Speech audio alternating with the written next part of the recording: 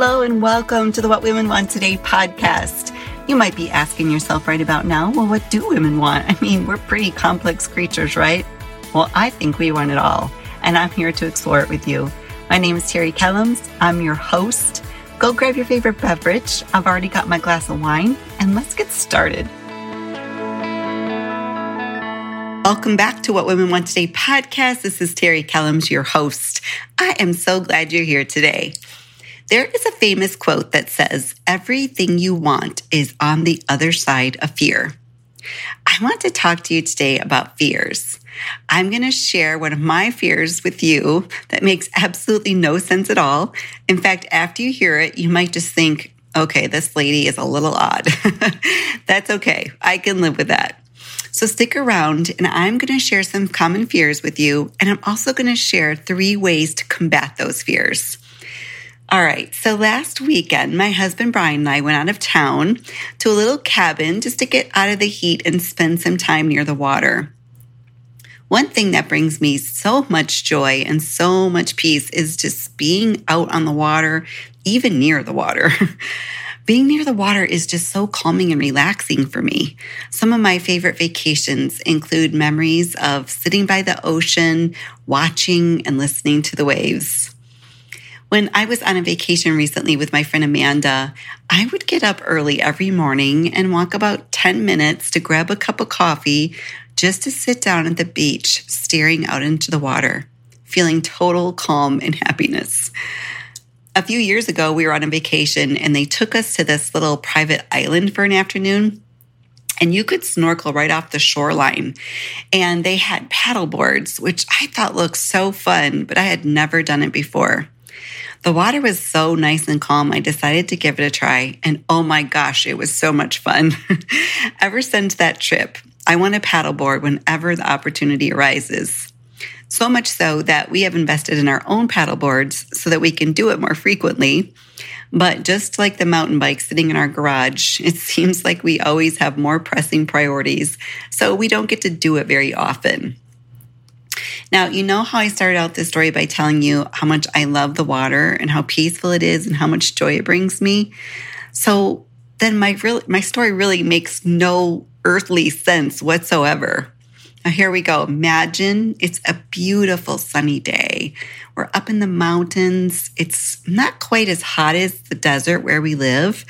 There's just so much greenery and beautiful trees around us. And this smallish, I would consider it smallish lake down in the canyon with no one on it. Just a couple people fishing on different parts of the shoreline, but nowhere close to us. We find the perfect little spot to drive our truck down close to the water so that we don't really have to take our paddle boards and coolers and towels and drinks very far. So now as we're getting down closer, we notice that the water is a little more choppy than what we could see from higher up. So I'm starting to get hesitant about trying to stand on my paddleboard. I hadn't been on it since last summer, so I was feeling a little shaky. So we decided that we would just sit on the boards and just paddle around a bit and get used to it. Well, our legs were in the water, straddling each side of the board, and so we could tell that the water wasn't really frigid. It wasn't warm, but once we got away from the shoreline, near the shoreline was pretty weedy, but once we got away from the shoreline, it was just really nice. Hang on to the end here. I'm going to tell you what happened when I finally got up on that paddleboard. But here's the thing about fears.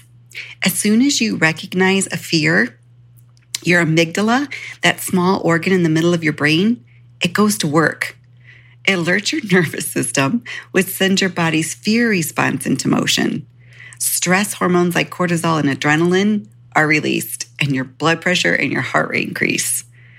I like to think of fear in a few different camps. There's fear like something is going to physically hurt me, like a spider, a scorpion, a wild animal, a snake.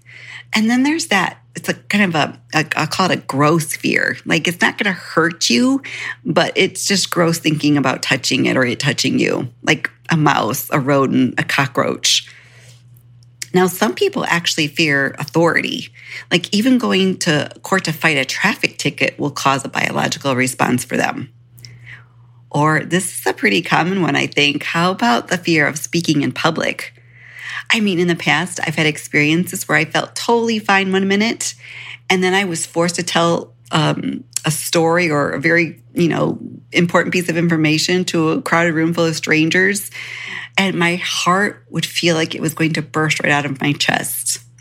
I do try to avoid public speaking when all possible, but neither of those things will physically hurt me, and they're not really gross by definition. So how do we label these fears that seem to make no sense? How about the fear of failure or a fear of ridicule? I think these two fears hold a lot of people back from the life of fulfillment that we'd all desire. So let's run through a couple of them. Now, there's Emma. She loves to paint. She has had this desire for years, but she came from a family of very no-nonsense, practical people who have no real appreciation for creative types or art of any kind in general. And when she would express her desire, the response she received, it kind of made her feel shameful for ever even having that desire. So she buried it. Her parents have been deceased for a while now, and when I asked her about it, her response was, well, people will think I'm silly at my age for taking up painting, or I'm probably not good enough anyway. It's a waste of time. Her fear of being ridiculed has quite a history, and she's still carrying that with her after all these years. And then there's Susan, who for years has been baking for her family, for church potlucks, an occasional baby shower, and special occasions. Everyone raves about how wonderful her creations are. She loves to bake and create different combinations.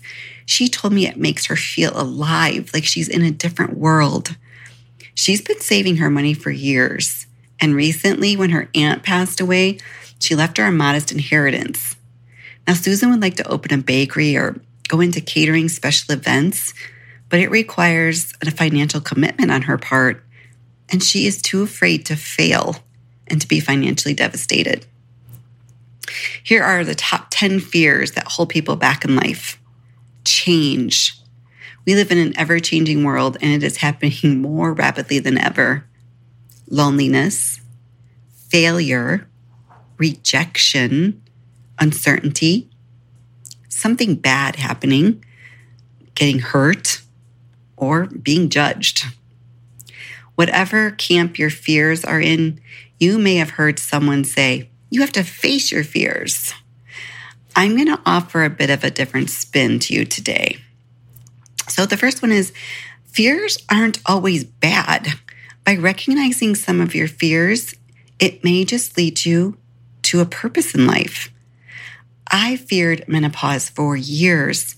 I saw what my mom went through. I saw the suffering, the decline in her mental health, alcoholism, insomnia, and it really scared me. And I thought, this could happen to me. So my fear prompted me to a lot of self-discovery, to a lot of work. It led me to this podcast to create a place for women who are going through some of the same things, with a goal towards developing a community of women who can provide support, resources, and be in friendship with.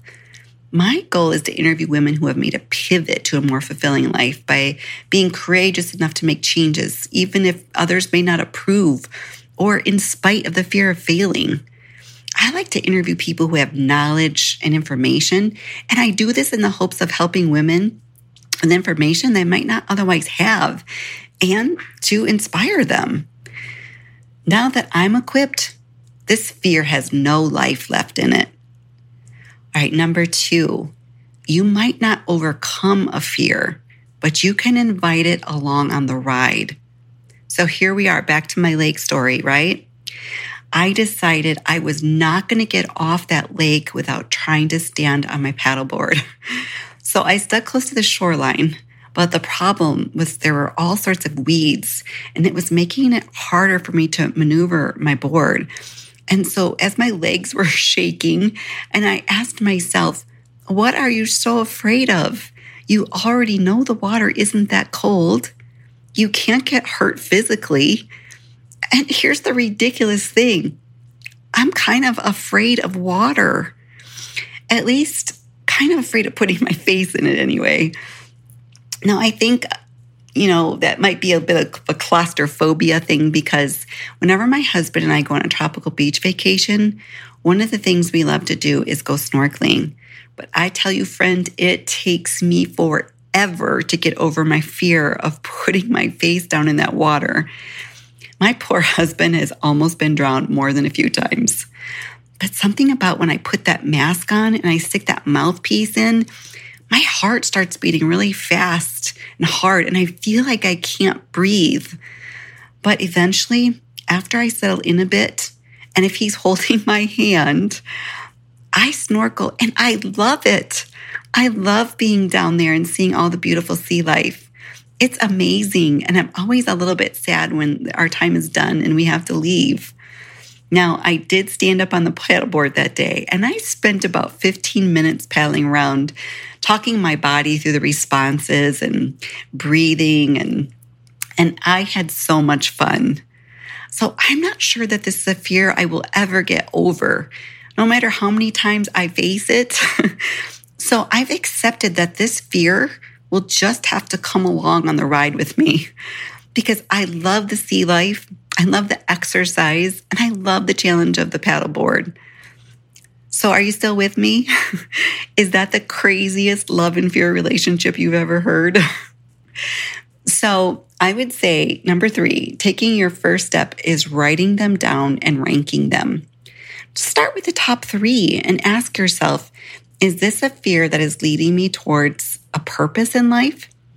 Is this a fear I need to bring along on the ride of life with me? If you still need some help working through or talking through those fears, you might consider CBT or cognitive behavioral therapy. This enables you to manage your fears by helping you gradually change the way you think. It's based on the interconnectedness of our thoughts, beliefs, feelings, and behaviors. And it may take several sessions to counteract the thought pattern. I use some cognitive behavioral concepts in my coaching practice, and I know firsthand the benefits that this can have for a person.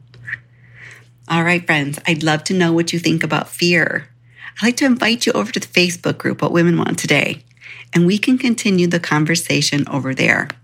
Or head over to Instagram and find me there at What Women Want Today _podcast. Send me a DM. Let's chat there. All right, then, friends. Thank you so much for hanging out with me today. Thank you so much for joining me. I hope you enjoyed today's conversation as much as I did. If you'd like to continue the conversation, come on over and join our private Facebook group, What Women Want Today. I'd love to hang out with you some more there. Any resources mentioned in today's episode will be in the show notes. You can find me on Facebook and Instagram at What Women Want Today Podcast, or visit my website at whatwomenwanttoday.com. Please remember to subscribe, download, and share. Leave me a review. It helps other amazing women find the show and become a member of our community. One last thing for you today. You are not alone. You are worthy of love and a fulfilled life. Now it's time to go after it.